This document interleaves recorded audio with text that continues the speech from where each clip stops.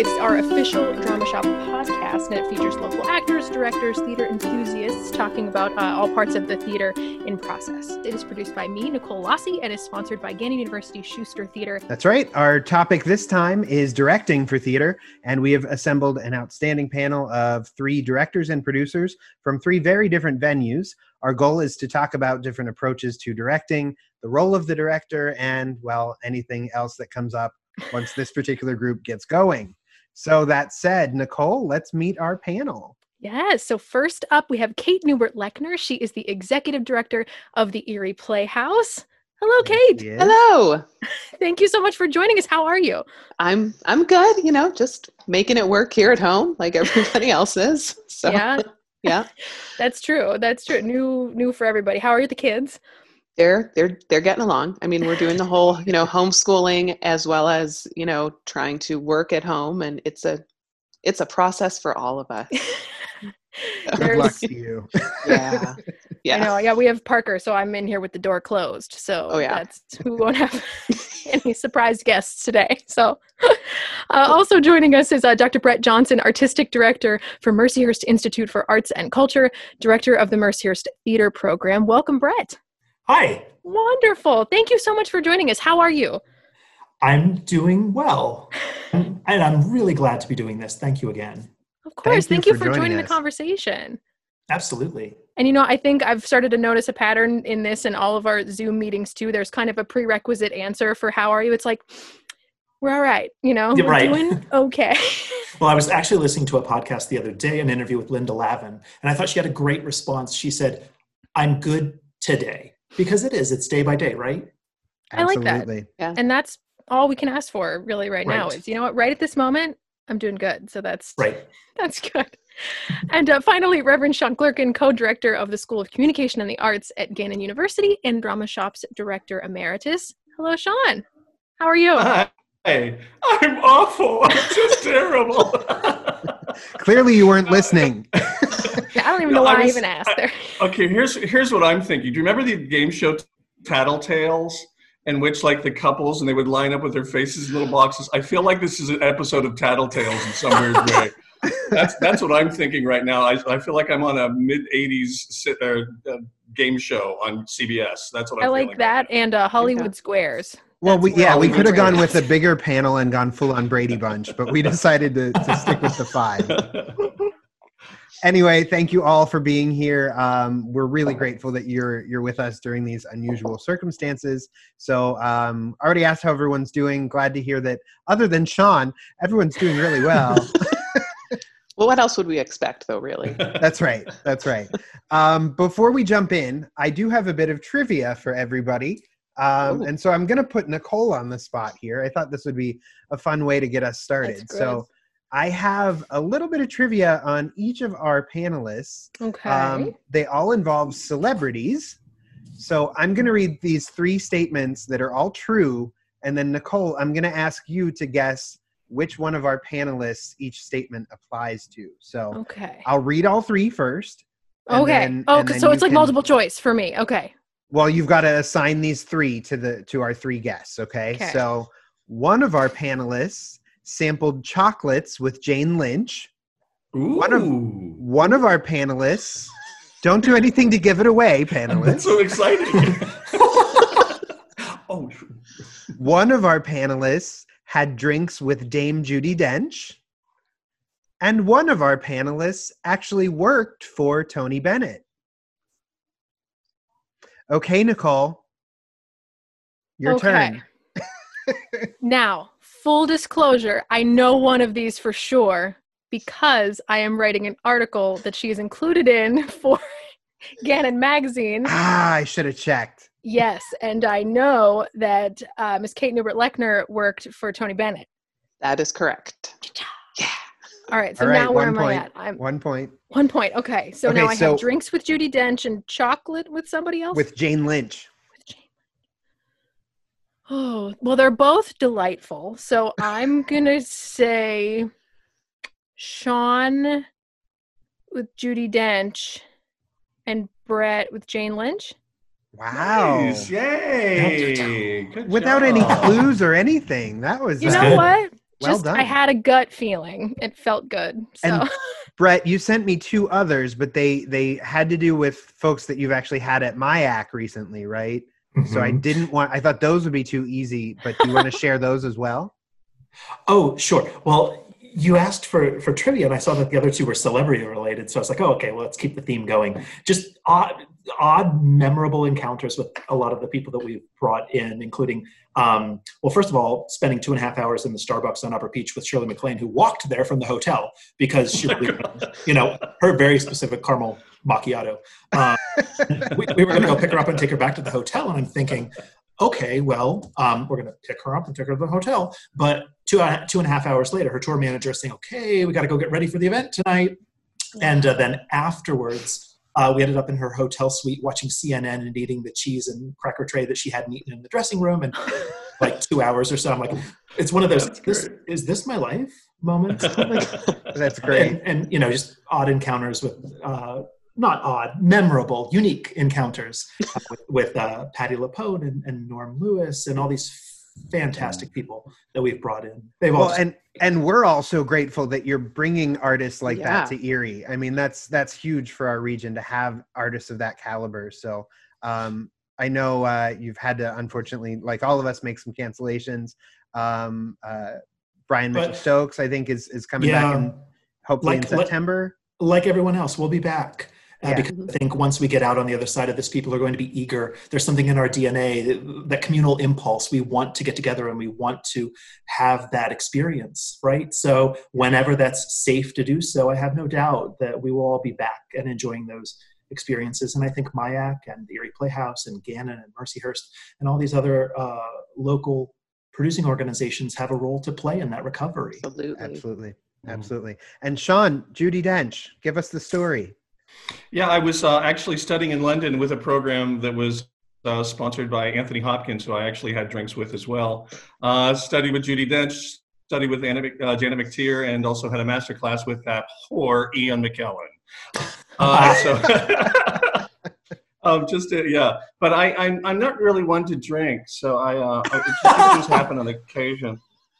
For those not watching on Facebook but listening later, Sean, what is that you're sipping? Oh, it's a little Pinot Grigio. Okay, all right. Yeah, all right. 'Tis the season. Yeah, nothing too sweet. And Kate, Tony Bennett?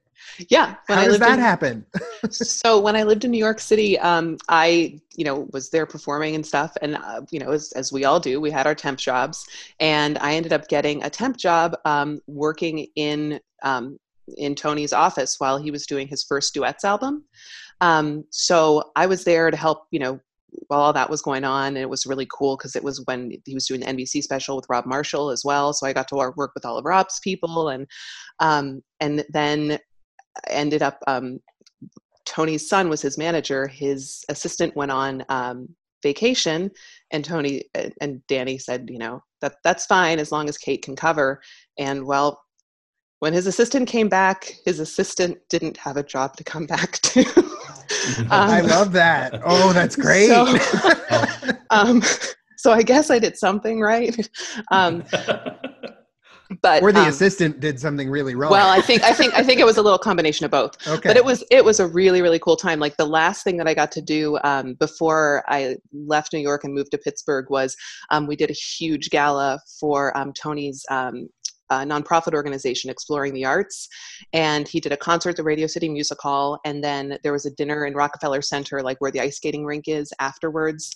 And I was Regis Philbin's go-to gal to get him up on the stage and into a seat. So I got to, but the coolest experience I ever had was standing off stage at Radio City Music Hall between John Legend, Katie Lang, and You've Got a Friend. Why can't I think? Carole King? No. Oh, James Taylor? James Taylor. Oh, and James Taylor. Watching Tony Bennett sing I Left My Heart in San Francisco unmiked to show off how Radio City Music Hall acoustics were. That was cool. Wow. Yeah, it was really a great experience. I learned a lot. I think we assembled the right panel. Yeah. I was going to say, I didn't realize how much of just a name dropping plethora. Yeah, you all dropped some names in there if you want to take a minute to gather them. In the best way. No, that's awesome. Thank you for so sharing cool. those stories.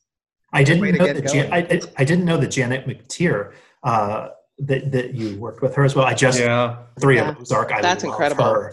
I made her cry. It was I was doing the Antony monologue from Julius Caesar, and I performed it. She taught us for 2 weeks while I was there, and daily. And she looked at me. She said, "Well, that was lovely, but don't you have any bowls?" And I went, well, yes. She worked over the monologue again and again and again. And after about 20 minutes, she said, "Now do it all from the top." And so I did it. And I looked over and she had just one little tear coming down her face. And she went, "All right, who's next?" She completely, that was it. But I had that moment of, oh my God, I just made Janet McTeer cry. Yeah. I mean, who among us hasn't made a director cry before, right? Oh my God. Some for more. I'm still crying from some of your performances. Yeah. So those are all experiences, obviously, that you kind of worked into meeting some of these people, that it took at least somewhere time to get into those roles, right? So I want to start rewinding a little bit before we go any further, and talk to each of you about when you each fell in love with theater. This is a two-parter. When did you each fall in love with theater, and when did you decide then to make it a career? So Brett, can I start with you? Sure. Growing up, I did church pageants and school musicals and community theater productions. So theater was always a part of my life. And we saw touring productions that came to the Community Arts Center in Williamsport. And actually, interestingly enough, the thing that expanded my horizons and introduced me to another part, well, really New York theater, was the Rosie O'Donnell show. Her talk show came on when I was in 8th grade, and I would watch it every day. And I remember seeing Bebe Neuwirth and the cast of Chicago performing on the show. And I asked my mom if I could have tickets to the show for my 16th birthday. And she said yes. So we went and sat in the front row of the mezzanine of the Schubert Theater. And I had never experienced anything like it. And I was hooked. And shortly thereafter, we saw Ragtime with the original company, what was then called the Ford Center for the Performing Arts. And I got up there as often as possible. We were about 2.5 hours away. And so just fell in love with it. But like I said, theater has always been a part of my life, but it wasn't until I went to Susquehanna University. I enrolled as a communications student because that seemed practical. I knew I wanted to do something in entertainment, but I knew I needed to develop skills so that I could get a job. And my freshman year, I did a couple shows, and then I met during my sophomore year, Doug Powers, who was my mentor, professor, and friend. And we did a production of Lillian Hellman's The Little Foxes. And I took a couple of his classes, and he kind of opened my eyes to the opportunities that you don't have to go to New York and, be a Broadway star, that you could make a living in the theater in a variety of ways. And the path that I eventually chose was the MA PhD route, because I thought that it synthesized so much of what I love and what I wanted to do, that I could teach acting, and I could direct shows, and I could share my passion with theater with others, and still act and still direct and still be a practitioner. I think that's important, to practice what I preach, and I still try to get on stage every so often, and directing quite a bit these days. But it's just been like I went from Susquehanna to the University of Missouri, where I got my MA and PhD, and then straight to Mercyhurst. So it's been kind of a lifetime of academia for me, but I love it. I can't imagine myself doing anything else. That's awesome. That's awesome. Sean? Yeah, I was not really a theater person until my 9th grade in high school, and my choral director forced me to be in the production of Camelot with the Footlighters of Elk County Incorporated back in Elk County, St. Mary's Ridgeway area. And I played Harold the Herald. I came out and blew my trumpet and introduced King Arthur, and really enjoyed it. And then the following year, they only did a couple of musicals each year. And the following year, I auditioned and was in Oklahoma. Did a couple of things at my high school, started the high school drama club back in Johnsonburg High School, actually, and then came to Gannon as a student in the fall of '81. I was a pre-med major. I thought, like Brett, I was like, I got to do something practical. And being the first kid in my household to go to college, I knew I had to be a priest or a doctor or a lawyer, and the priest thing was kind of out of the way, ironically, at that time. So then I kind of got involved with pre-med and everything, and then auditioned for Jesus Christ Superstar in the spring of '82. And one of my professors pulled me aside and he said, my chemistry professor, Dr. George Hesh, said, "You're not happy." And I said, "Well, what do you mean? I have an A in the class." He said, No, I'm not talking about grades. I'm talking about happy. He said, "Who are you? What are you built for? What should you be doing?" And I said, I just love storytelling. I love being on stage. I love singing. I love characters. I love the engagement and dynamics of a stage to audience. And I think that's what I want to do. And so then I changed my major to be a theater communications major at Gannon, and survived a couple of years there. I was off to become a directing major, actually, at Virginia Commonwealth University. I went with the MFA certificate program track myself. I like the academic side of it. Ironically, I'm just now starting a PhD program this fall. So I'm kind of chasing you, Brett, on that one. But I looked more toward those applications, the MFA, which we jokingly called the Mofo Artiste degree, which is what we were.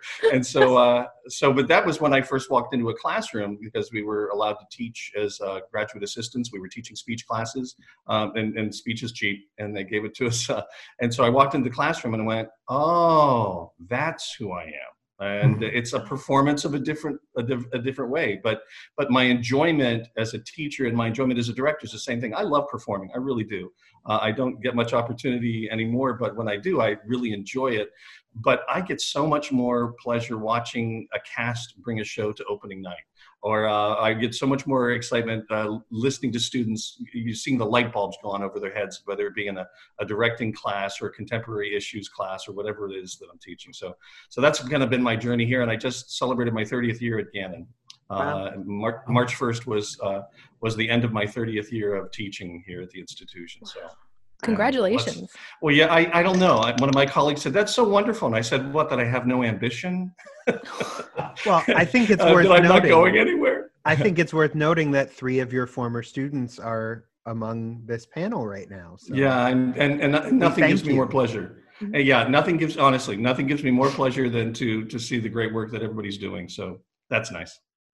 That's great. Well, thank you for sharing that. Kate. Well, I think so. I didn't ever really have that like mysterious, like aha moment, like, oh my gosh, theater is my thing, because, I kind of was born into it, I would say. Yeah. My parents met doing the Mill Players, which was a group that used to do shows out in Mill Creek here. And they did shows at the Playhouse together. My grandmother was, one of the original Rockettes. In New York City, like when they were still at the Roxy Theater, which was why they were called the Rockettes. My grandmother was one, and she was in Broadway shows and, did things with, she always said she did stuff with Billy Rose. She didn't do stuff with Ziegfeld because she approved of Billy Rose more. She liked Billy Rose. So she did like Billy Rose's Crazy Quilt and things like that.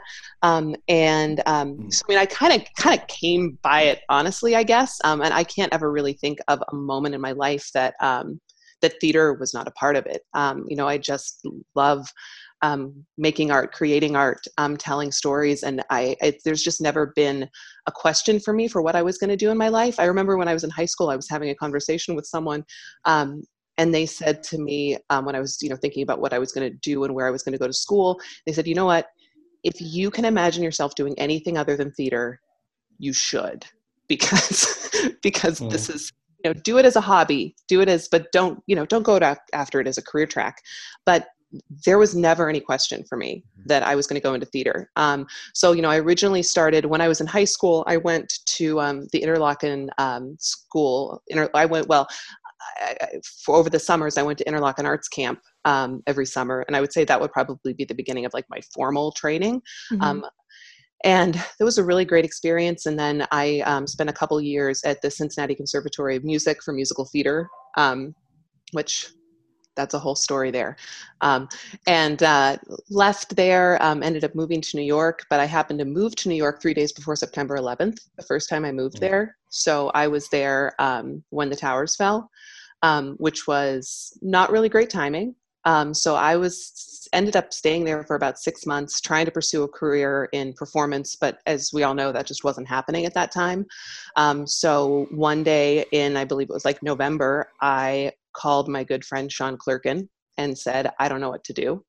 I am here. I can't get a job doing anything other than bartending. There's nothing going on. I was kind of adrift. And Sean said, like, can you give me, in my memory, Sean, you said, like, can you give me like 24 hours or give me a couple days? And then he got back in touch with me and said, do you want to come to Gannon? And I said, yes, yes, I do.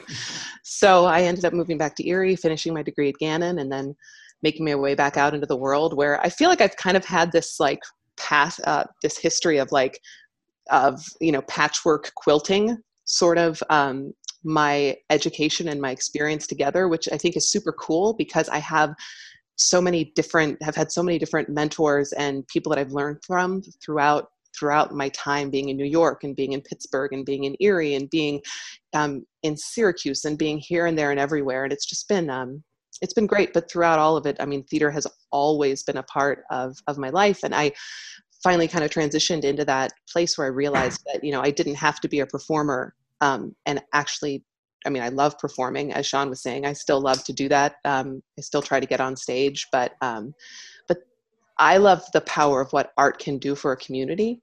And I love the power of how we can change minds, how we can help people grow as human beings, how we can, like, I love that. So in the position that I'm in now, it's so great because I get the opportunity to not only direct, but to also help, bring theater as a tool for community building, which I think is just so important and great. So yeah. So that's my story. That's awesome. I mean, that's the kind of stuff too that's powerful anytime, but I mean, I think even particularly right now. I mean, I'm thinking of, all of the Facebook Lives that, you've done with the Playhouse just recently that have been the story time and this and that and the art meaning something for community, and that's such a resonating thing right now. Zach, why don't you jump into that? Yeah, sure. So I guess for me, I mean, I always liked singing when I was little, and the opportunity to sing outside of school was to audition for community theater. So when I was 12, I auditioned for The King and I at the Greensburg Civic Theater and performed at the Palace Theater. And that was my intro to it. And I think the first moment I really realized, like, oh, I love this so much was when I went to see the high school in my hometown. I must have been in probably elementary school at the time, but the high school did Peter Pan. And they flew. And I was just amazed. And there was a kid about my age who was playing one of the brothers.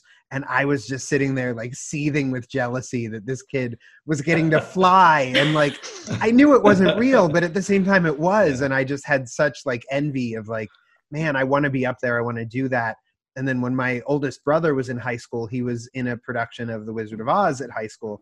And I went to an all-day Saturday rehearsal. I don't know if anybody knew I was there. I just kind of sat in the back and watched them tech the show and everything. And just that was the moment where I kind of saw behind the scenes. And I was like, yeah, that's what I want to do. I don't know what I want to do, but something that's a part of that. So kind of like others have shared here, I went to Gannon and majored in theater and communication arts, thinking theater is something I can't quit, but comm arts might be the pathway into a career that theater may not be. I knew I couldn't do the starving artist thing. That just it's not in my DNA. It's not who I am. I applaud those who can do it, but it's so not me.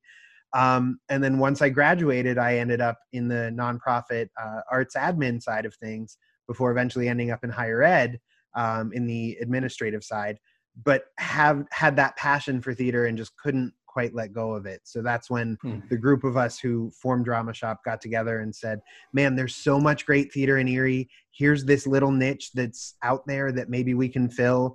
Let's find a tiny theater because we're not going to sell many tickets, and let's kind of do it. So around that same time, I started my master's in public administration, which was helpful because I'm studying, strategic planning and writing a mission and vision statement and literally writing Drama Shop's mission and vision statement for a class. So that's where we are now. That's how I ended up here. And that's my story. That's awesome. Yeah. So I think I have the next question, right? Sure. Actually, can I jump in real quick? Please, and we'll edit out my garbage. I just want to super quick shout out. We have quite a few people joining us on Facebook Live, so I wanted to just shout out a couple. Thank you to Kate, Theme, Jax Vadney's watching. Michael Hipwell, I wanted to point out, is very busy coming up with new names for Kate Neuber-Lechner. Of course he is. I don't know if this is a common thing that you all have, but I would advise all of us not to look at the comments until afterward.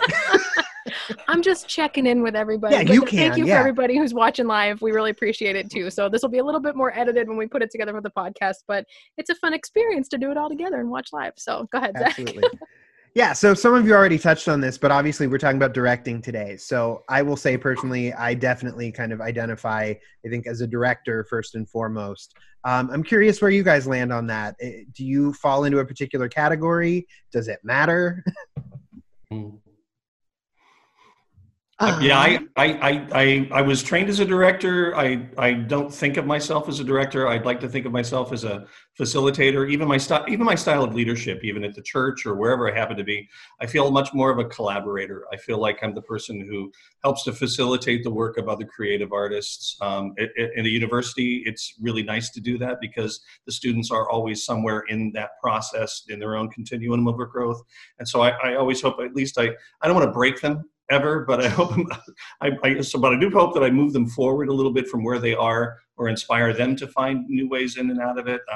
But I guess as a director, that's my approach would be very laissez-faire, hands-off, side coach, do my best to provide a safe space for them to work in. But I guess I would identify as a director.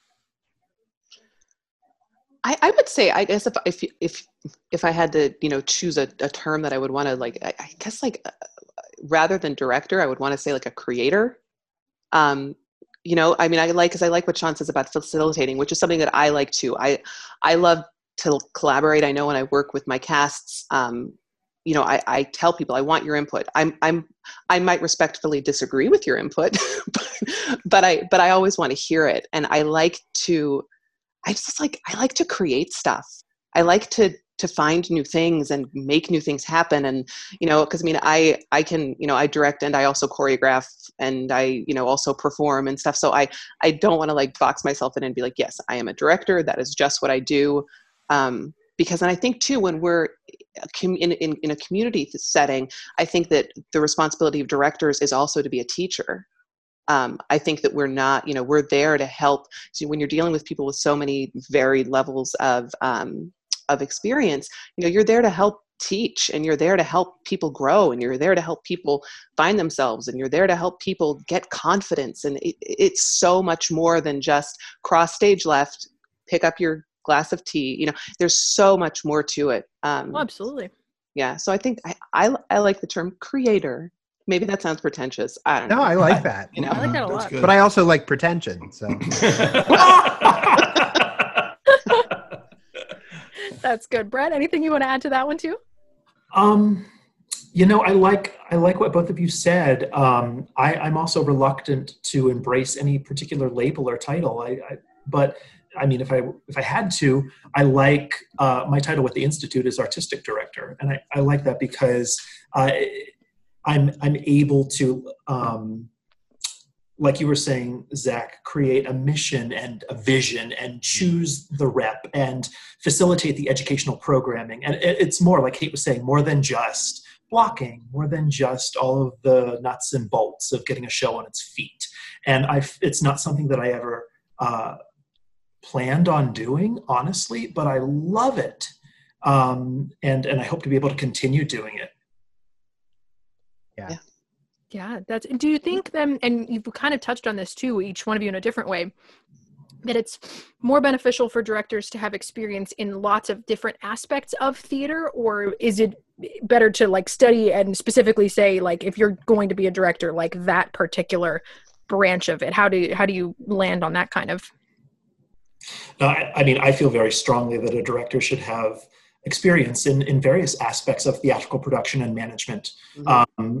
Acting, stage managing, building the set, painting the set, hanging and focusing the lights, doing a sound design, costumes, everything, because that's more that you're bringing to the table. you are in that leadership position. Yeah, I like to tell my cast sometimes, I'll say, like, I won't ask you to do something that I won't do myself.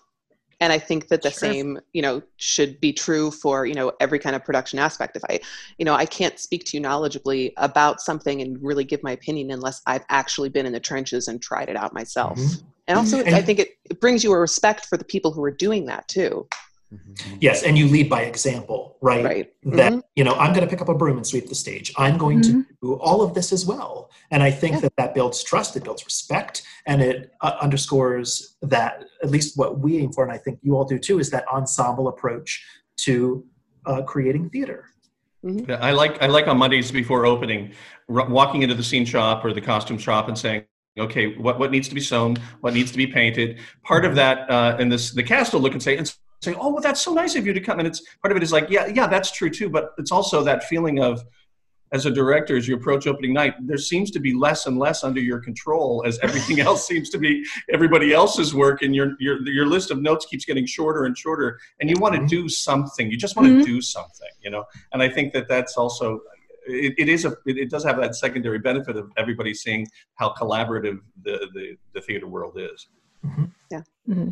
So if you were going to look at a particular instance of a show, if we're going to start, I want to talk about what is your typical approach to directing, say if you're going to start from start to finish. Talk us through what does your process look like? So we can start in order of who do we start with introduction? So Kate, Brett, Sean, then Zach, if you want to add anything on to that too.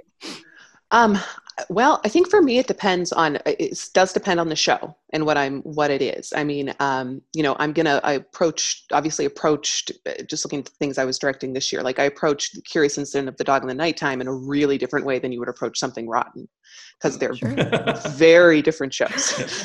But I always start, before I direct something, or before I sign on to direct something, I always want to read it and see if I can envision it while I'm reading it, if that makes sense. Mm-hmm. I think if Brett and Sean and Zach, you guys know, sometimes when you read a script and it just starts, you can see it playing out and you're like, okay, I got to do that. I want to do that. So that's, I guess, what I first do is I read through everything and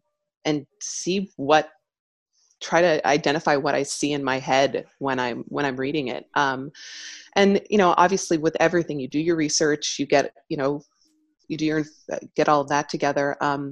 But, I think my process is really different depending on what show I'm working on. Like, when we were working on Spring Awakening, I did a lot of viewpoints work with the cast. So we started out, doing just a whole bunch of viewpoint sessions because I thought that it was really important for that. But then, for a show like Something Rotten, you read through and you identify like, oh my gosh, and you're just you're pulling apart where the inside jokes are and making sure that it's a really different, I guess it's a different process, but it's not necessarily different because it's really just getting down in there and like pulling stuff apart and finding the truth, and then finding the truth, or finding the joke, or finding the history, or finding I just like to pull stuff apart and then put it back together on the other side. Yeah. I like that. How about you, Brett? Yeah, I would agree. It differs depending on the project, but, some of the things that I do include, after reading the script, things like structural and beat analyses, thematic statements, lots of research. And I kind of like to go down the rabbit hole. Like 2 springs ago, I directed Doña Rosita the Spinster by Federico Garcia Lorca. So I reread all of his other plays and read a biography and watched a documentary and just kind of, absorbed as much as possible to try to wrap my head around the world of this play. Yeah. But I not almost always come up with a central production metaphor. Some people like to call it a concept. Which is a way of unifying the production. It creates language to talk about the show with the designers and with the cast to make sure that it's unified and cohesive, and it kind of serves as a springboard for the imagination and sparks creativity. And that's the way that I was trained. It's actually what I teach in script analysis. It's what we were talking about earlier today before I hopped on this call. So, but it differs from show to show and from cast to cast, but that's what my prep usually involves. That's great. Sean? I like that. Yeah, I used to have a list of plays I wanted to direct and plays and musicals, and now I've got a list of plays and musicals I will never have time to direct because my time on this planet is a little less than yours. You guys. But I will say the thing that I always start with is because we read so much or we see so much or we're exposed to so much, and I'm always looking for something that is relevant. I'm always trying to find the thing that has something to speak to our student community first and foremost, because they're the ones paying for it. You know, I mean, I have to say, it's their tuition dollars that allow me to have a theater to work in. So I start there, and then I always think, then what else do other community, like the Erie community, what do they need to see? What do they need to know? What are the hidden aspects of society or community that we don't know about? And so I'm always trying to find something that is relevant and something that speaks to the potential audience. I guess that's really where I start. And the same thing. I mean, you got to know the play, and if that requires a Hodge analysis, a deep Hodge analysis, Francis Hodge play directing, or whether it means that I need to spend a lot of time. I love Lorca. I'm so glad you do Lorca.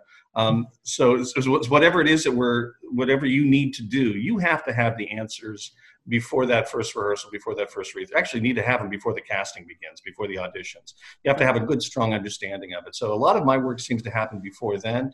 And then it becomes a matter of, okay, now you show me something about this play that I didn't know about. Costume designer, lead actor, chorus member, stage manager, keep helping me find my way through it. But I usually start with that idea of what does this play have to say to an audience? And what does an audience need to hear right now? Mm-hmm. Yeah, I agree with everything that you guys have said, that so much of it starts with that reading and knowing the material backwards and forwards, inside and out, so that when auditions roll around, you know what it is you're looking for, you know what it is you're trying to say with that production. I would say the two other things for me that really start the process off, I've mentioned this before, I really think of myself as a director-designer. Part of that is out of necessity in my capacity at Drama Shop, that I'm often the one designing the set. But it's also something I love to do. And for me, that's often such a great jumping off point for directing, because that layout of the set really determines then how your actors can move and play in the space, and how you can help use that physical space to tell the story. So for me, the design is always a big part of it.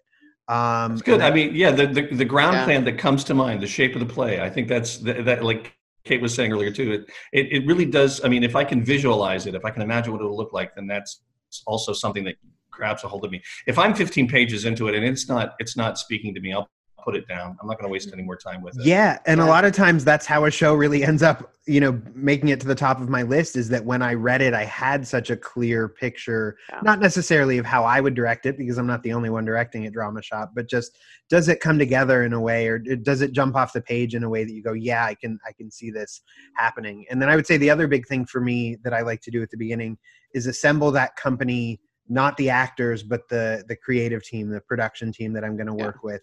And I'm so glad that 9 years into Drama Shop, we're at a point where we have a deeper bench than we did in those first couple seasons. And there are people that I can find to ASM and assistant direct and stage manage and design lighting. And I loved that, this season I had the opportunity to act in Nevermore. And that took me, that kind of overwhelmed me, maybe a little more than I expected, but that sort of forced me to have to go, okay, you know what? The lighting is out of my hands. The stage management, the props, everything. Sean's directing it. It's in his hands, and we've got a great production team. And I didn't see what the lighting of that show looked like until I was able to watch the archival recording, and I was like, wow, this is beautiful. Brian Bowersox, I have to give a shout out. I gave him, little to no instruction as producer, other than here's how the board works, here's the lights, figure it out. And he just went with it. So I think so much of it is establishing that team that's going to help you get where you want to go as a director. Mm-hmm. Yeah. I think that brings up a nice, delegation itself is a skill. Talking about learning different aspects of theater that it's important to follow. Those are all skills. What is a skill that you would think as a director that someone would have to be a good director? Patience. If one skill, patience? That took no time. I'll just start off with that one. Patience. Yeah. Why is that? Well, because you're working with such a huge group of people. I mean, especially if you're working on like a musical or something, people with so many different levels of experience. You're working with a production team. You're working with, flipping out on a group of people is probably not the best way to achieve results. So even though internally sometimes you may feel like you want to, having the patience to not, I think, is super important. Just being able to be patient and have a level head, and is not to mention we're doing civic or educational theater here, right, those of us on this panel. So the folks that we're working with are volunteers or are students, and so there's that extra level of patience that we need to afford them, that I know is challenging at times for me, and I'm sure is for all of us. Yeah. All right, we got patience. Brett, Sean. I was going to say project management. I mean, we have an opening night. It's coming. You've got to get everything there. It has to be ready for an audience on opening night, unless you have preview performances or something like that. So you really have to be a project manager. You have to remember all of the aspects. You have to remember what the costumes are doing. What is lighting designer doing? Is the costumer going to put a green costume on the stage, which of course makes lighting designers, their eyes roll back in their heads. So all of those things, unless you're doing Wizard of Oz, right? So all of those things, you have that set target, and you've got to get there. That's one of my challenges, because I'm an ideation person, and even on the final dress rehearsal, I'll sit there and go, what would happen if? And they'll say, shut up. And I like to mess with things, and I have to. That's my challenge, but I think it's also an absolute essential. Is that you have to be able to get everyone, the cast, the crew, the designers, the promotions, the front of house, the box office. You've got to get everybody to opening night. Yeah. Mm-hmm. I agree with all of that. I would say you also have to be a visionary. You have to have a plan. And you have to be able to lead your design team and the cast, the entire company, toward that goal, whatever that may be. And I think that's an essential skill for any director. Yeah, being able to communicate is really important, because, yes, finding that when you're working with an actor, or you're working with and you know where you need to go, and you're saying things one way, and you're like, but it's not working, right. And then being able to flip that and find a different way of communicating is so important too. Yeah. Well, I think we would be remiss in not mentioning you have to have a collaborative spirit. You have to be willing to work with other people, and the idea wins. I want to work with, like you were saying, I want to work with designers who are going to push me and challenge me and make my ideas better. Not people who are just going to say, okay, let's do that. Yeah. And I would add to that, you want to have trust in those people. And I guess the kind of another way of saying that is the ability to let go. Sean, you mentioned on Monday of Tech Week, you're in the costume shop saying, what can I do? Because there's really nothing that you can do at that point. So I think, especially as a beginner director, that was the hardest part of it for me, was getting to that point where you say, okay, I put in all the work I could. I gave as much guidance and direction as I could. And ultimately, it's out of my hands. There's nothing left for me to do other than pace in the back of the theater or sit on the couch in the lobby. I've at least gotten to that point now where I'm not actively pacing. I can just sit and listen to the show. But I think, that ability to let go is a hard one. And it took me a while to get there myself. And I don't know that I'll ever fully be there. It is hard. I usually tell the cast, after the final dress rehearsal, my job is done. It's now, you turn it over to the stage manager. And I was curious to hear, I was going to ask you what you did once it opens, because I too have a tendency to, I used to pace. Now I'll like peek my head in just to watch different parts every night.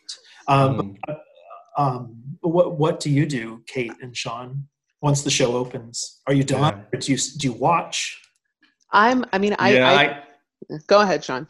Oh, no, you go. I'm interested in what you have to say. I think it depends on the show.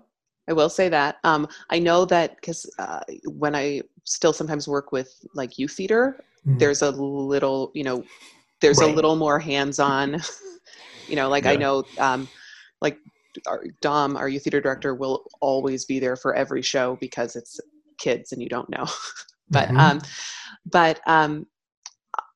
It depends on the show. Sometimes I am able to sit down and watch opening night and then I'm good. Sometimes I pace. Sorry. No, I really do feel strongly about turning it over to the stage manager and letting the show grow. And I like to come back later and go, oh, I like what they found there. Or I like how that's kind of growing, or that's, I do tell my casts, please don't make any major changes without running them by me. Don't want any huge surprises, but yeah, so I guess it depends, but I do step back, and I don't try to, continually direct as we keep going. And obviously if I drop in and I see some things that are really wonky, I will still give notes. Sure. But I'll usually give them through a stage manager. I'll let the stage manager know that something is, anyone who's stage manager show for me, TJ Faulkner and Julie Lokahi, will tell you they've gotten texts from me in the middle of shows that are like, you need to tell them. But, yeah. Yeah, I have a tendency to keep directing even after the show's open. I try not to, though, but I just keep on it. I always think that, the ideal production is here, and we kind of approach it tangentially. You've heard this before from me. And we reduce that space between the ideal production and what we're doing. But there's always that little gap that can be filled or fixed or explored, mm-hmm. and I do like that. When my office was in the theater, I used to sit in my office and just listen to the production during the run of the show. I could not be there. But I didn't want to necessarily take away the authority, like you said, Brett, about the stage manager. It's their show. They need to run the show. And it can't be me looking over their shoulder doing something. A little short story. I'd gone to New York to see the Who's Tommy about 6 months into the run, and I got one of those cheap seats back in the back. I sat right beside the lighting and sound designer, which I found myself watching that as much as I was watching the show, which was also brilliant. And right before the start of the show, Des McAnuff came in and sat down right beside me in the empty seat. And there was one performer in the chorus who they would spin twice, she would spin 3 times. They would kick up to the waist, she would kick up to the neck. And every time it happened, you'd hear him go, oh my God, Jesus Christ. And I had bought a souvenir booklet, and I handed it at intermission. I just said, hey, my wife is a director at the Playhouse. Would you sign this for her? And he said, absolutely. I said, so how often do you come back to see your shows? He said, clearly not often enough. So he disappeared at intermission. He didn't come back after intermission, but in the second half of the show, that performer, she was spinning twice and she was kicking to her hips and not above. And it was fascinating to me to think that even Broadway directors, and we all know the story of Cameron Mackintosh walking into Les Mis, firing a third of the cast, keeping a third of the cast, and permitting a third to re-audition. And I remembered thinking, even Broadway shows still need a little quality control, maybe might be the best way to describe it. Mm-hmm. Yeah. So the 4 of us who direct, and Nicole, you've directed too, so feel free to jump in. I've directed 1 staged reading, hey, so that's thank you for including me. That's not nothing. Yay, thank you. The Clean House at Drama Shop. Thank you very much. It was great, by the way. It was a great learning experience, for sure. But we all kind of took different routes to getting to where we are as directors, and we all do different types of directing. I'm curious what you guys think. Is directing something that is purely learned? Is it something that some people can do and others can't? If someone wants to direct and hasn't, how can they hone those skills and have some of those? I mean, we named some of the qualities that we think a director needs. Are those things that a person can develop? I'm going to jump in real quickly. Just a quick answer. I think the answer basically is yes. However, you need to you got to know the territory. You got to know the processes, but you also have to know what kind of leadership skills you have, what kind of nascent leader you are. I mean, if you are the kind that's going to dictate a production, you just got to be that. Not a lot of people are going to like that, but if you're that kind of author director, where you are the author of the entire production, and it all has to be your vision, and people have to work within that vision with a certain level of trust with the cast and with the designers and with the team. You just have to be whatever kind of leader you are. I found my biggest challenges is when I would try to imitate other directors, and it just wasn't working because I wasn't being true to what kind of director I am, or the kind of leader that I am. Yeah. I think there is some innate ability involved, but I also think it is a craft, and there is a technique involved, and you need to learn the craft. just like a carpenter needs to learn their trade, a ballet dancer needs to learn first position, second position, like the foundational, the fundamentals, right? It's the same thing with directing, that there's a craft and a technique, and you need to learn that, and you need to develop your skills. Yeah, I would echo both of what both Brett and Sean said. I mean, I think, yes, I think anybody can learn those skills. I think that some people will find themselves more suited to certain types of productions than others. But yeah, I think that it is really important to understand what you're bringing to the table as a director, and where your strengths lie and where your weaknesses lie too, because we all have weaknesses.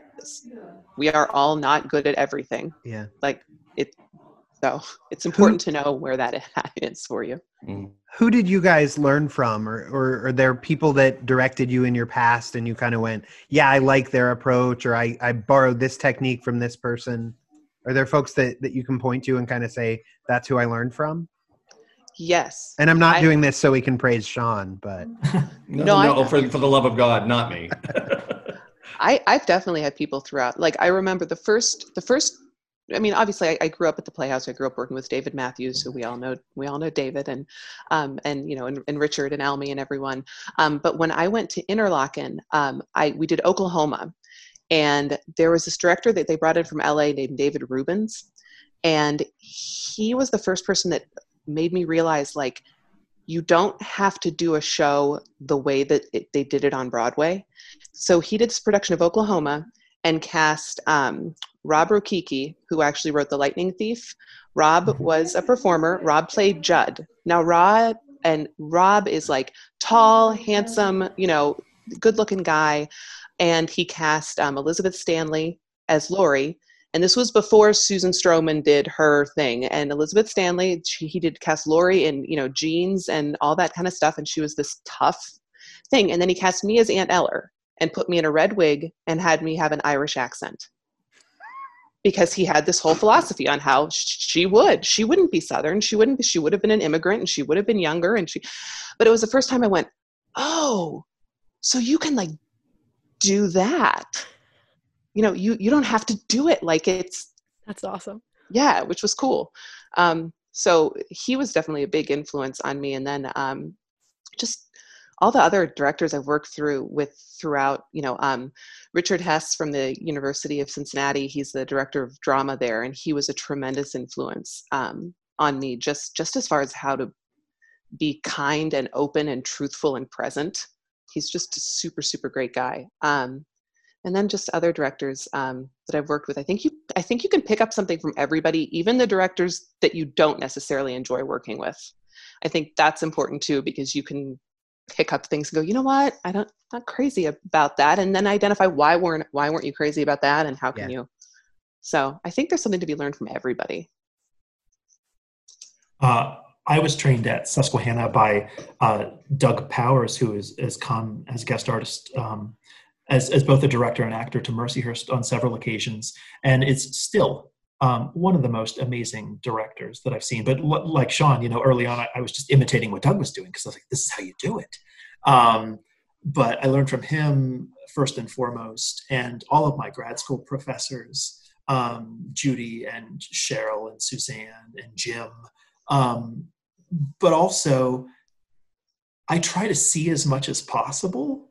And I would agree with, learning what you don't want to do, or what you don't like, or what you don't think works. But that's why I try to get to theater as much as possible, both in Erie and regionally and in New York, because every time I go, I learn something. I notice something. I love how Prince and listening to his thoughts on his process and his thoughts on directing, and contemporary directors like David Cromer and Bartlett Sher, and I'm so many, but I feel like I learned something everything I see. And that's why I try to tell my students too, see as much as possible, read as much as possible. Because it makes you a more well-read, it's all part of your cultural literacy, and it makes you a more well-rounded person. And all of that you can bring to the table as a director.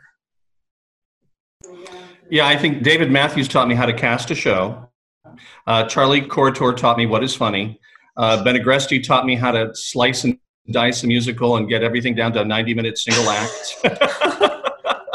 But really, the person who had the most influence on me was Bill Doan. I was a junior in college, and Bill shows up at Gannon, having come from VCU, and I had 2 years to work with him. And he was the one who showed me what a director is, somebody who cares about the text, who cares about the actors, who cares about the design and the whole mise-en-scene, a single solid production that is unified and collaborative and straightforward, and also very audience centered.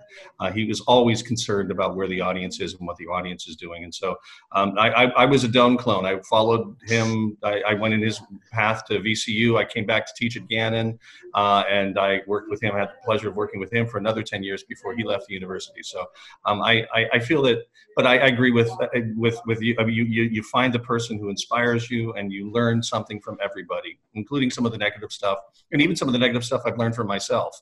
Trying new things, my gosh, my list of failures are all wonderful, and actually, and I wouldn't trade a single one of them, because they all help bring me to a new understanding. You know, I sometimes wish I could hit rewind on a couple of productions, but to be honest, I wouldn't be the person I am now in terms of my own processes and my own development. Yeah, and I will claim that I am a second generation, which did you say a Doan clone? I really like that. I'm going to say I'm second generation because I did learn, frankly, a lot from Sean as a student at Gannon. When I was a student, the three faculty and staff who did most of the directing were Sean Clerkin, Paula Barrett, and Ed Holinsky. And Ed was the TD, Paula focused on acting, and Sean taught the directing course. And I got from the three of them three very different approaches to directing. And Kate, you're nodding, you were there at the same time. And so I think, from the three of them, I certainly, you find the things that work or that you like or that you respond to, and you kind of borrow those. I spent my summers in college going home to Greensburg and Delmont and Apple Hill Playhouse. And I got to thank Tina Lapidi Stewart for teaching me the comedy of threes. I don't know how I made it to college without knowing that, but it was like, once you realize that, it just opens so many doors. Like, are you kidding? You just have to do it one more time and it's funny? Who knew? But yes, so many directors in community theater at home before I even moved to Erie, and then everyone that I had the pleasure of working with at the Playhouse. And then I will say too, I learn a lot from Elena Manchester, who is now at Gannon and is also on Drama Shop's creative team. We were students together, but I learned so much from her now, watching her direct, watching her create devised pieces. And just the enthusiasm that she has for the work she does.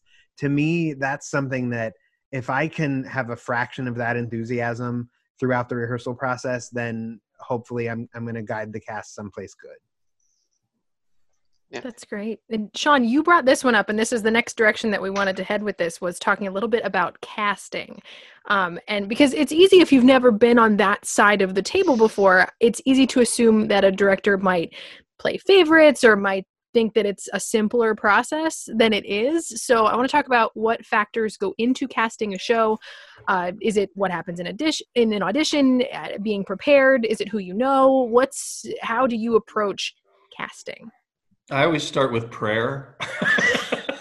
That's solid. Just hoping that that the right people show up for the right roles. I mean, you choose a play, you choose a musical. It has some necessary things built into the character, built into the relationships, and you just hope that the right people or multiple versions of those right people show up for the audition, so you can have a choice and build a cast. But sometimes you don't always have that luxury in civic theater or in university academic theater. You kind of get what you get, and then you go from there and try to build from there. But when it comes to casting, you have to know the play, and you have to visualize the play, and then you have to spend time with it. I know after the first round of auditions, and I always say this to actors too, is that after the first night, I have an idea in my head of what might be happening. And whether I want to be prejudiced or not, on the next night, you got to be better than the first night people that it might be already in my head in order to displace them. I always say, go to the opening night of rehearsals. I don't know this is I need to jump in there. Playhouse, waiting to the second night or third night of auditions, and it's like, no, go early so that I get a good night's sleep without agita. That would be nice. Just show up at the first round of auditions. I'll be honest, we've started having just one night of auditions at Drama Shop, and it was because so many folks were waiting to the second night.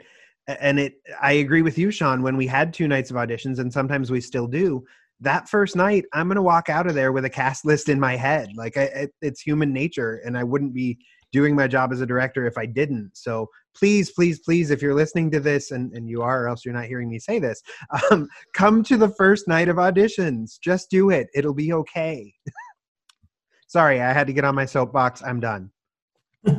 No, Kate, Brett, anything to add for casting? I'm sorry. I would say eating jelly beans.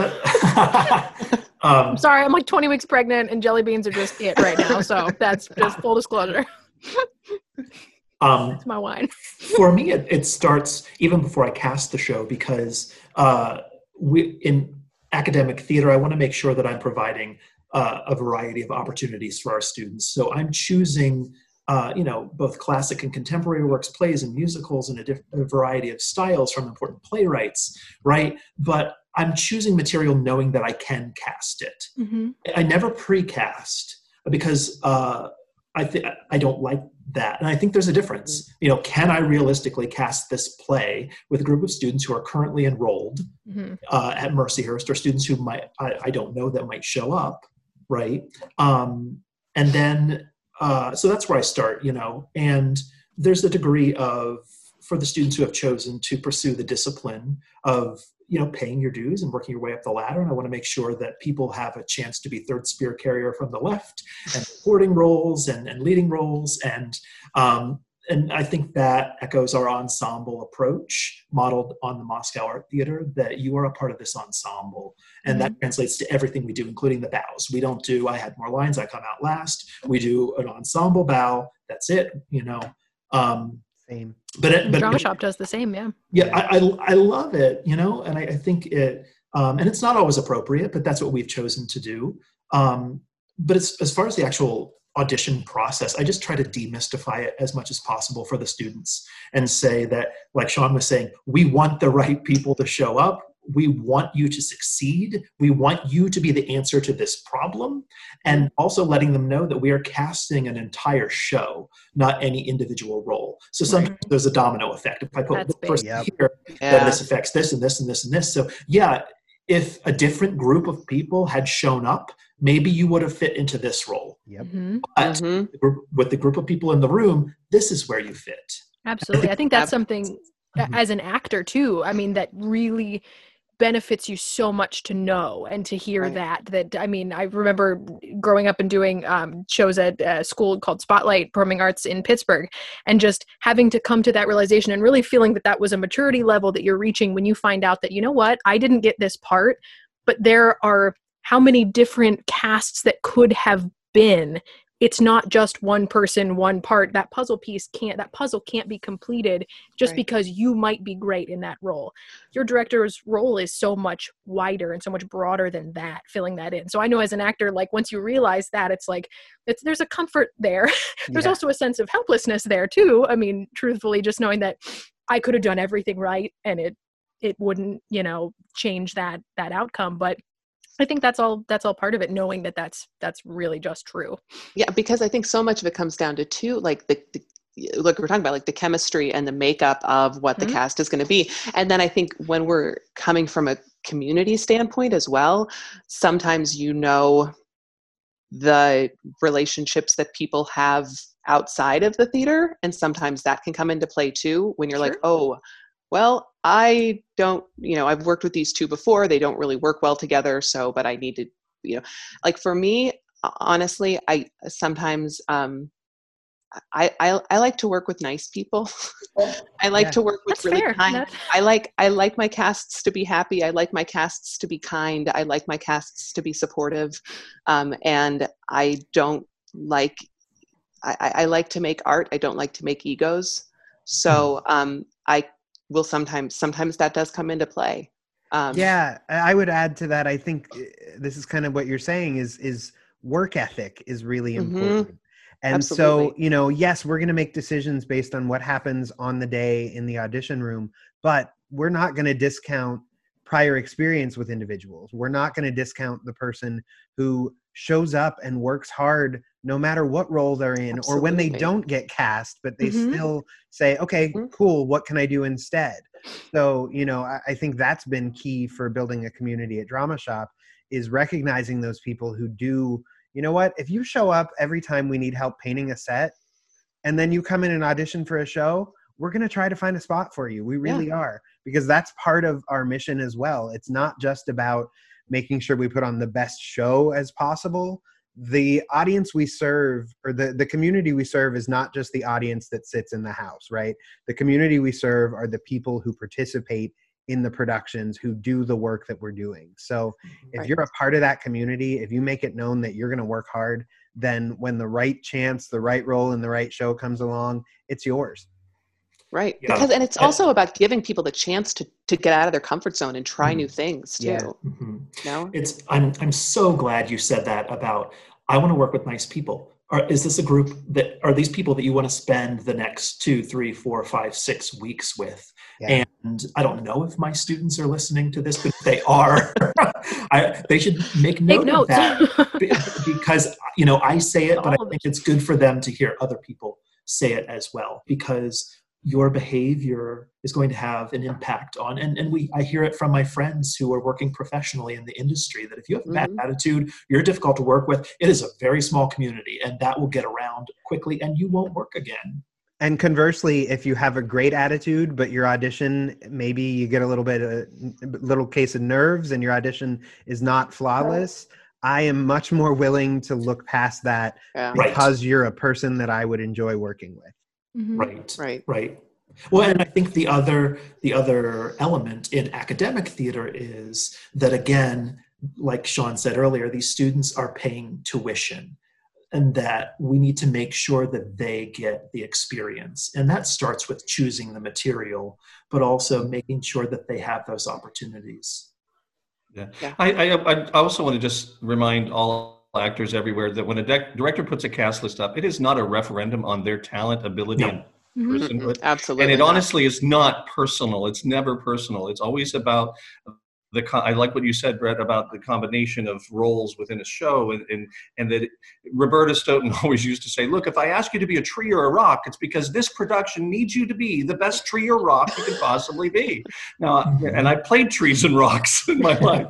But the reality is that it's not personal. It's never personal. No. It's always about we as a community of artists who try to produce the best we can under whatever circumstances we find ourselves. And it's never personal. It's just not personal casting. And nor should anybody say, I didn't get my role in this show, so I'm not going to ever audition again. That doesn't do us any good at all, or themselves either, for the opportunity. No. Well, and also it's hard too when somebody comes in and says they'll only play a certain thing. I was just going to ask that. And you're like, oh, I mean, I've been in a position where I've had people put that on audition form, but I'm like, but I really, really want you to play this role, and you would be really great. And I've called them or emailed and said, hey, I know you said you would only do this, but I really see you in this. This is a great role. Would you be willing to do it? Because I don't know. Sometimes I think we shoot ourselves in the foot because we see ourselves before, as a performer, you see yourself in a certain way. Like I never saw myself as Aunt Eller when I was 17 years old, but I was the Aunt Eller that director wanted. Yeah, I walked into auditions for Will Rogers Follies, and I thought I would have been the best Will Rogers ever. I'm a funny guy. But Jason Lowergan came in and played his guitar and charmed the hell out of everyone in the room. And Richard Davis turns around and casts me as in the quartet and in the dancing chorus of Will Rogers Follies, a Tommy Tune show. And I'm like, I never worked so hard in my life. I've said to people all the time, one of the reasons I like feature roles and character roles is because I'm not good enough to be in the chorus. I just don't have the talent or the ability or the time or the gams, quite honestly, to do that. Oh, you're selling yourself short. All right, personal directing question. What frustrates you the most about directing? I know. We said no gotcha questions, but these are the hard-hitting ones. What frustrates me most is when somebody says, I can't. I whether a designer or a technician or a performer, and you bring something, a challenge to the table or to the rehearsal, and somebody says, oh, I can't do that. And I like that sense of exploration. I like that sense of experimentation. And so when somebody says, oh, I can't do that because it's not something I believe is in my wheelhouse, or it's something that goes against everything I know about theater, that can be sometimes frustrating.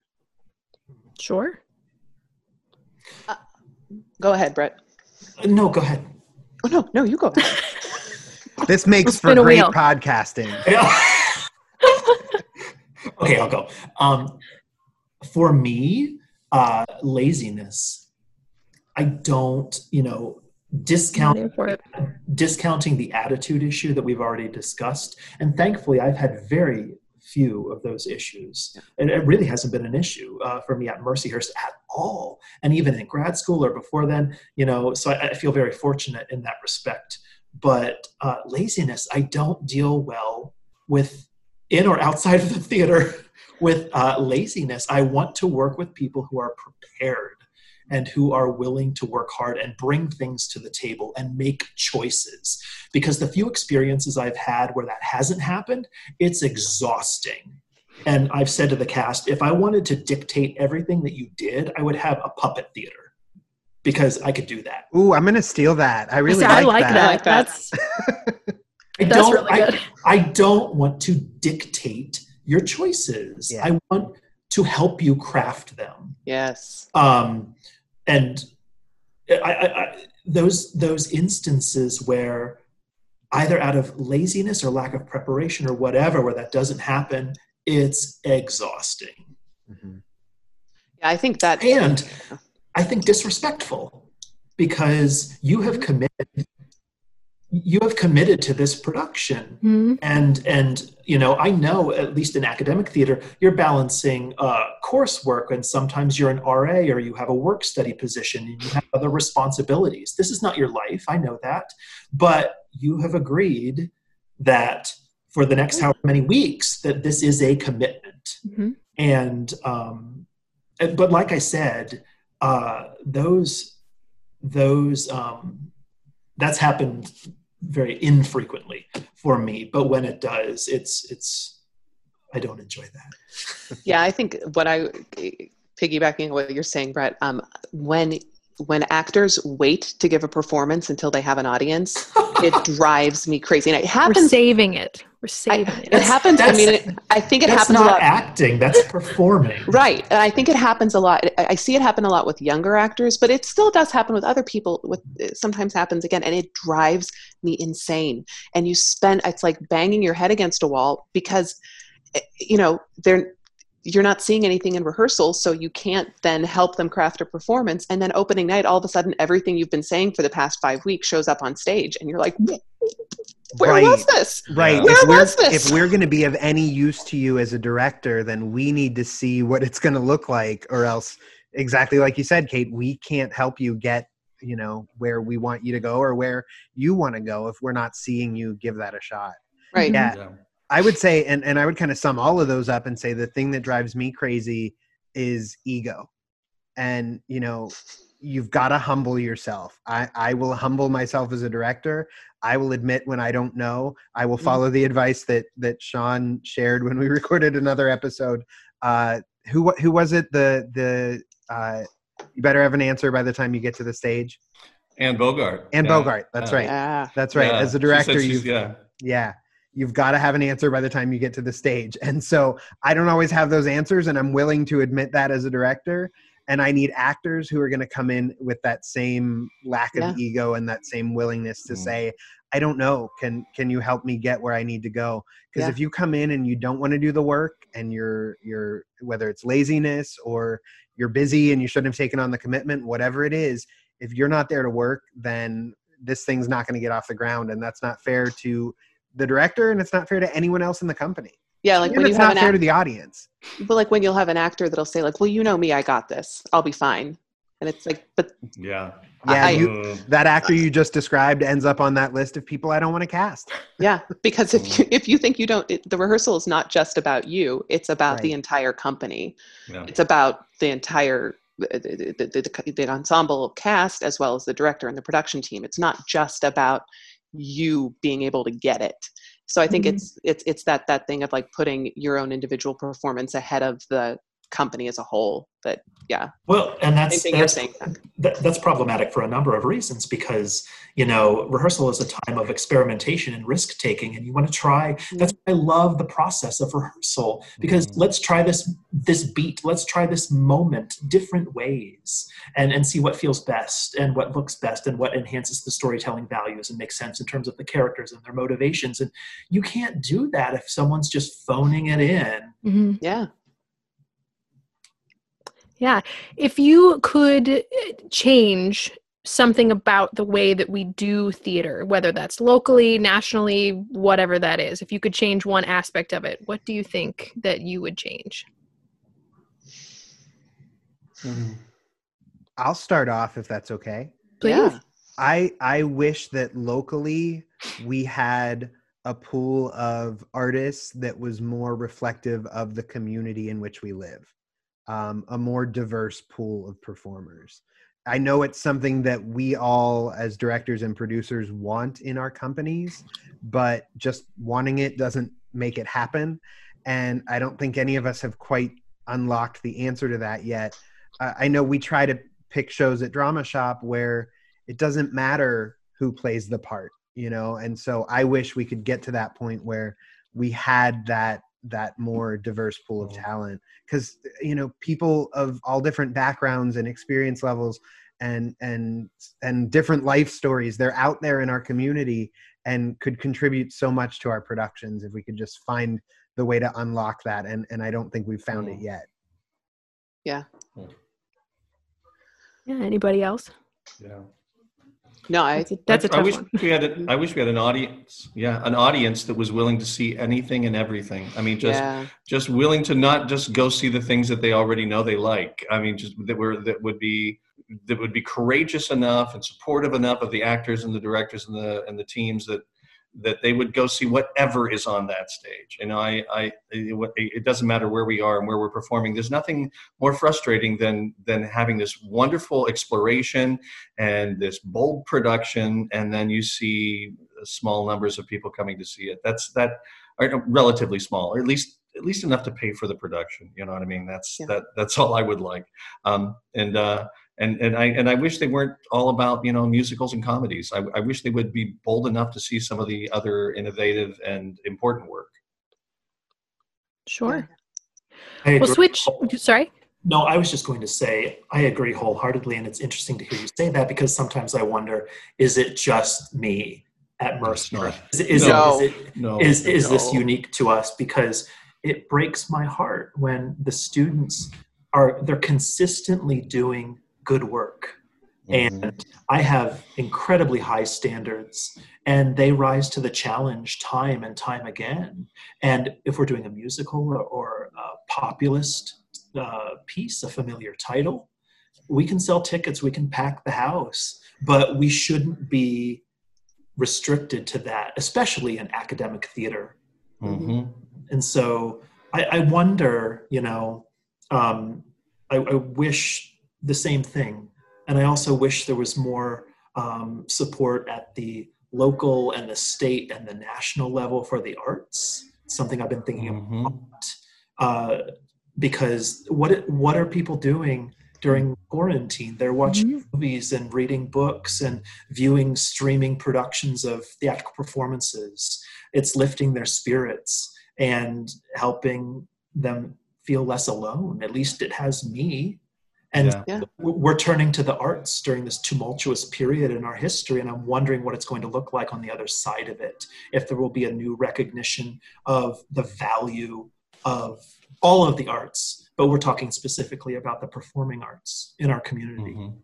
And you're right, we are going to turn right back to them once this is over, or once we're able to as well. I know how eager we all are to gather in our communities, in our theaters, and to do the thing that we love to do. Mm-hmm. Mm-hmm. Yeah. Well, to keep moving towards that kind of positive note, what's something that as a director you're really proud of, whether it's a production in mind or an accomplishment, some other experience, something that you can look back on and say, like, this is something that I would be remembered for? I think if I could be remembered for something, I would want it to be building a community. I don't think I would want to be remembered for, oh my gosh, Kate directed this show and it was really great. I don't want that.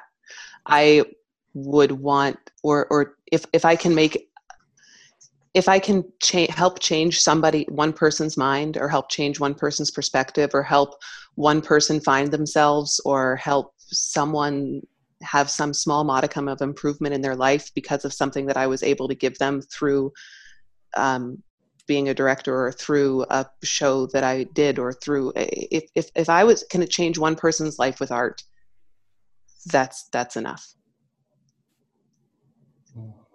I was going to say, you know, my years as a director are, I have fewer years ahead of me than I have behind me as a director. And I'm really okay with that. But when honestly, when I look at the screen and I see three faces of people whose lives intertwined with mine, and Brent, I'll include you too, because I think your work, the stuff that I've been able to see, unfortunately, academic schedules throw us all in productions the same time. But theater I'm schedules so in general. work in general. Yeah. I love the work you're doing at Mercyhurst. I think it's visionary. I think it's exemplary. I think it's quality work, and I wished I had more time to see it, actually. But when I look at the faces here, I think, you know, we are one another's legacies.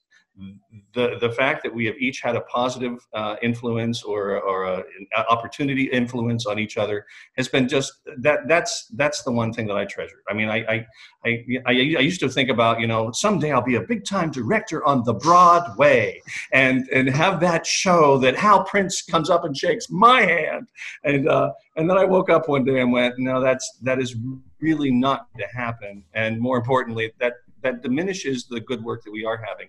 Our legacy is our collaborative work with one another, and I'm very happy with the collaborative work that I have in my background.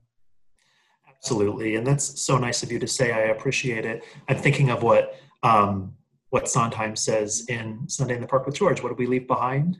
Children and art, right? Mm-hmm. Well, I don't have children, but and I don't plan to, but I hope that I can have some kind of positive impact on my students, who will then share that knowledge and that passion with their families and friends and students. And so that, like you were saying, we can continue that legacy. I'm glad that you three gave those kind of answers, because I'm not one to get overly sentimental about shows that I work on. I'm always looking ahead to whatever the next show is. So I thought, well, we're going to name specific shows, and then I was going to have to, you know, try to scramble or be like, well, no, here's what I believe. But no, I will say, I think the thing that I'm really proud of is exactly the word that Kate used, community. I'm really proud of the community that we've built at Drama Shop that is not in opposition to the community that Kate has at the Playhouse, or Sean has at Gannon, or Brett has at Mercyhurst. It's another little circle of that community. And I'm proud that, you know, that we've created that community for people. I mean, I know growing up, for me, theater was where I felt normal when I didn't feel normal in other places. And so that if any of us are creating that place for someone else, Kate, I think of the kids in the youth theater program. Man, I wish there was a youth theater program like that where I grew up, because I can't imagine what that does for a child who doesn't fit in gym class or, you know, wherever, but has that passion and has a place to feel at home. And if I can be a part of that, then, you know, I will have accomplished something worthwhile. And I got a shout out to Zach too. On his birthday, he first of all said, if you want to give money to Drama Shop, that's fine. We appreciate that. But you followed it up, and I loved this. You said, but our friends at the Erie Playhouse, they're the ones that needs our support, all of our support right now. And he said you called them the foundation of community theater in Erie. And I thought, you know, that's the kind of thing that I love about our community. we're incestuous and we can't help it. We absolutely need and respect one another. But I got to say, when I read that, I teared up. I was so impressed and proud of that. Well, thank you. Yeah. And I mean, I'll say, just from a practical standpoint, it's going to be a lot. I don't want to say this the wrong way and give the wrong impression. So forgive me if it comes out ineloquently, but it's going to be a lot easier for Drama Shop to weather this storm than it is for the Playhouse. And you absolutely will weather this storm. I have no doubt, but none of us are depending on Drama Shop for our livelihood. And so if we can do anything right now to support the folks at the Playhouse who, it is their livelihood, and we need to make sure that they're provided for during this difficult time. So, I mean, that's all that was for me. Well, I mean, I thank you. And, and we've talked before, and I've thanked you privately and for all of your support through everything. This has been it's a hard time for all of us. But it's been a hard time because personally, I'm not worried about me. I'm worried about our staff. I'm worried about our volunteers. I'm worried about the community that we've created. But it's been so incredible to see the support that everybody's had. So, thank you guys. And Kate, let me take the opportunity to say this, because I think maybe you won't. Folks listening to this, if you have not given to the Erie Playhouse Relief Fund, it's on GoFundMe. Please seek it out and please make that donation. Anything you can do to help those folks weather the storm, I think is much appreciated. Not just by Kate and the staff there, but by all of us, because you're helping to keep the Erie theater community alive and vibrant, and we're going to come back stronger than ever. I have no doubt. Yeah. Yep. Thank you. You are all incredibly inspiring people. First off, just to add to that, I want to talk a little bit just before we wrap up about we talked kind of about your director, who you learned from, but if there's anyone else that you kind of want to talk about who either inspires you artistically or helps adding to your process. Before I do that really quick, I want to once again thank everybody who's still with us on Facebook Live too. Got a lot of comments going on Facebook Live. If you have any questions that hello everybody. If you have any questions that you want to ask our panelists, though, now's the time. Make sure you get those in the comments, or else we're just going to make some up or do whatever we want. But we appreciate the comments. We appreciate everybody watching. Thank you so much. So get those in now before we kind of wrap up, and we'll ask a couple of those. But as we're doing that, I want to go around the horn again one more time and just say, who or what would you want to say is someone that inspires you artistically? And whoever wants to start. I'm going to jump in and say, I have to say, my wife, all of the directors who've worked with me as an actor, I'm not an easy actor to work with. I like to experiment. I don't take line readings very well. I like to explore. And sometimes I can be a little sassy maybe in rehearsal. But Almy actually she's been a great director for me too. She holds me accountable. She's like you, Brett. She has a very high standard, and I got to live up to those. And so I want to thank her for her inspiration and opportunities. And she's somebody I don't get an opportunity to say that about. So that's mine. And not just because she's in the next room. That's very sweet. I would say my students inspire me. I wear a lot of hats at Mercyhurst as the director of the theater program, and now I'm facilitating the programming for the Institute for Arts and Culture. So it's a lot of very long days, but it rarely, if ever, feels like work, because the students make me want to get up in the morning. They make my job a joy. They come to class prepared. They come to rehearsal eager to learn. And I feed off that energy and enthusiasm and just love being around them. So they inspire me. They make me want to do better work.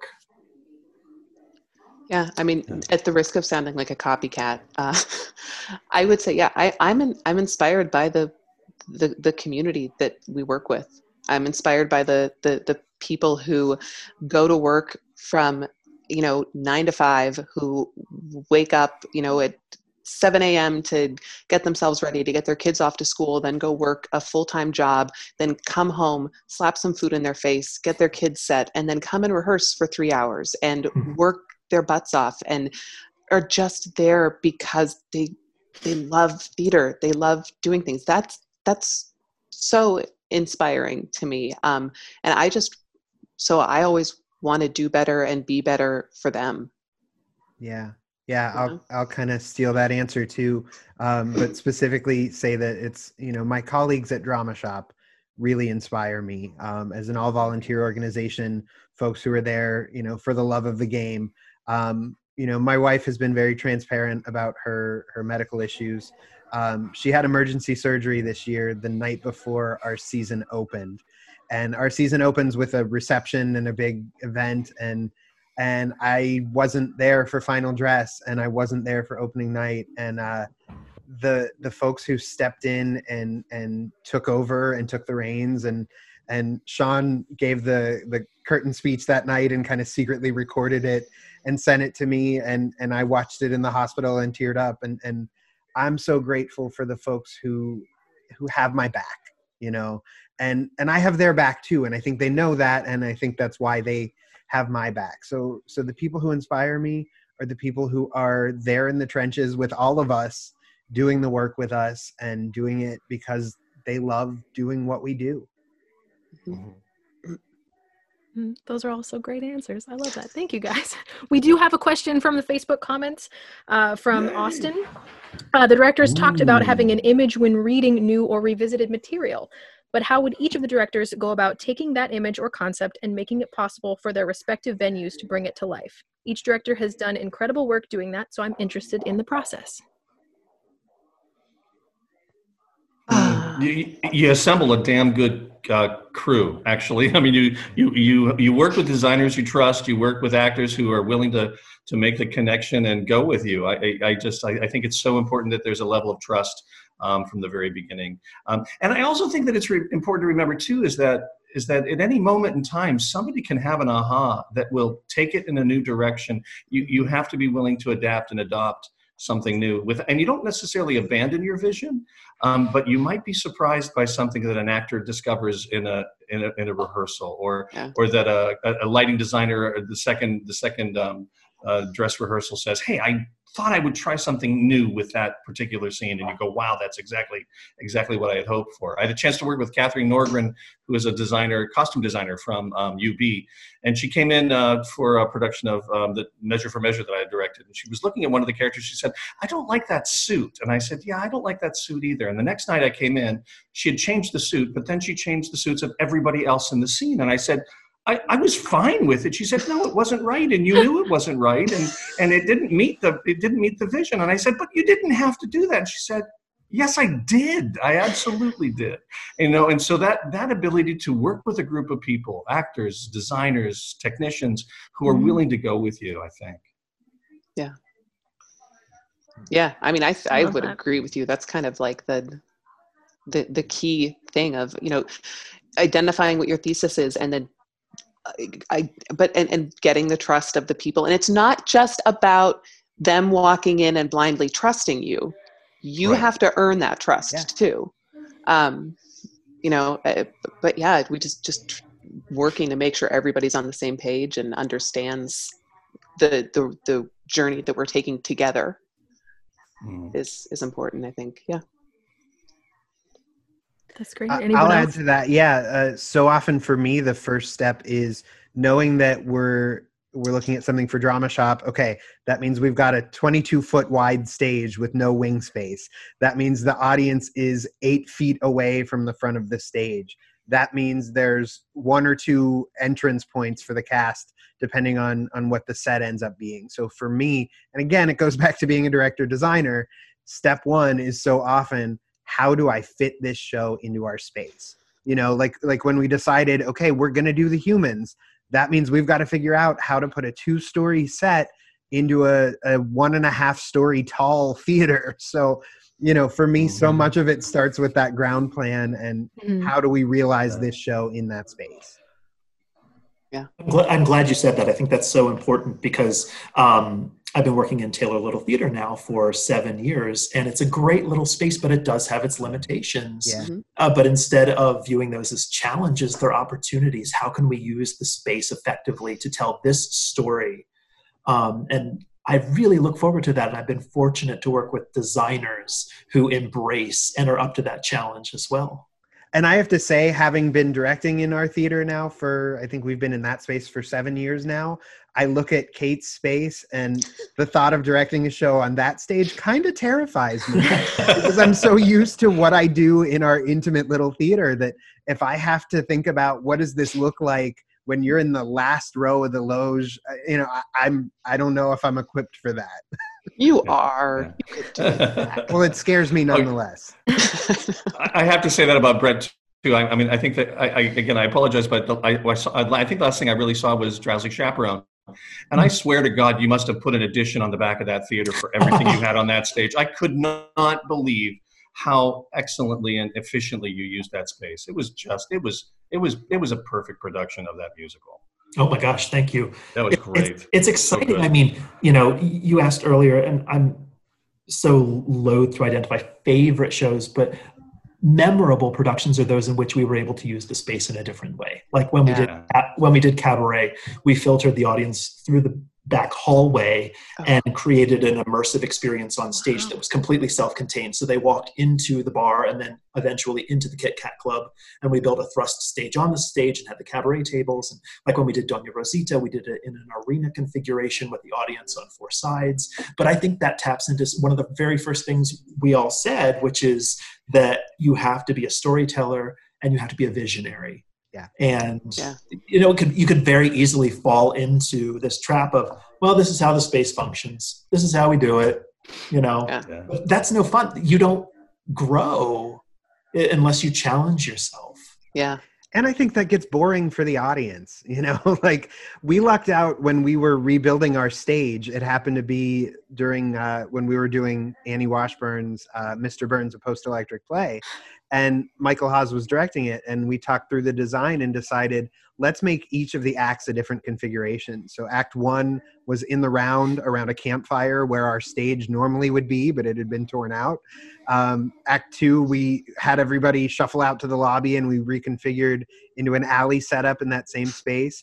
And then in Act 3, they sat in the audience, the fixed audience seating, and Act 3 was done as a proscenium show. So, it was this happy little, necessity is the mother of all invention kind of situation of either we go dark while we're in the middle of this project, or we find a way to use the space differently and to be innovative and come up with something else. So, and that's more fun, I think, anyway, as a director. So. Yeah, I think it's great to be able to look at a piece and decide, like, what does this mean for me, and not follow. Like, I really try to, when I'm directing something, I really try to distance myself from any other productions of it, because I don't want I don't want someone else's creative vision to influence mine. I think it's, we talk about our, intellectual property, and artistic property is a really big thing. And I don't want somebody else to take someone else's ideas. I think it's so cool to be able to find your own and find your own truths within a piece that maybe somebody else didn't find, and just because someone is a Broadway director or someone has all this stuff doesn't mean that they sifted through and found every single bit of stuff, or maybe there's a different way of looking at it. And that's, that's cool.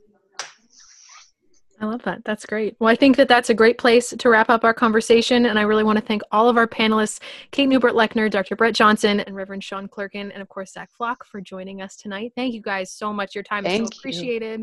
Thank you. Thank you. This was really great. We could do this. And I would especially, again, just like to thank all of you for the work that you do as leaders in our theater community. As we talked about, this is definitely a challenging time for all of us. And I really want to say thank you to all of you for not only the work that you did before and that you're doing now, but the work that I know you're all going to do once we get through this and we come out even stronger. So thank you. And thank you. Listen, go find your recording of Big River and listen to Waiting for the Light to Shine. That's the song that just keeps going through my mind right now, and we're just waiting for the light to shine, and it's gonna shine. I'm always looking for opening and closing music for these podcasts, although I don't know if we can get the rights for that one. Pull that one out. Less than 30 seconds of it. We're good. Yeah. But yes, when all of our theaters and all of the other theaters not represented here today, because there are more, even here in Erie too, are back in action, we will all be there to support one another. Absolutely. And that is what it's going to do it for this episode. Thank you again to our panelists. For those of you watching live on Facebook, thank you so much. I mean, they've all been really active. I'm excited for you guys to go in and read some of the comments. We didn't get a lot of questions, but between Austin, thank you so much. Zach, Megan Longo is in there too. Dan, Megan, Julie, Jenna Yates is here. Brittany, Jenna Selecki, Kathleen, Emily Casano, Elena Manchester was here. My brother, Jason. Thank you so much, everybody. Jason DeHoda in the house. Jason DeHoda. Thank you so much. I mean, you guys coming and listening and seeing the show and participating, this is all part of actively participating in theater, and we really appreciate all of you. Thank you so much, too. So a quick programming note, too, before we close it off. We have a special 3-part episode coming out next for Shop Talk. It is called Much Ado About Shakespeare, and it features Zach and Jessica Flock, Elena Manchester, and Sean Clerkin discussing their experiences with the works of William Shakespeare and the lasting impact of history's greatest playwright. Those episodes will be out very soon, and you can be sure to follow us on Spotify, Apple Podcasts. Just search Drama Shop and you will find us there at the top. You can find our complete library of episodes. Shop Talk is the official Drama Shop podcast. It is produced by me, Nicole Lossie, and is sponsored by Gannon University Schuster Theater. And as always, thank you for supporting Drama Shop Theater in Process.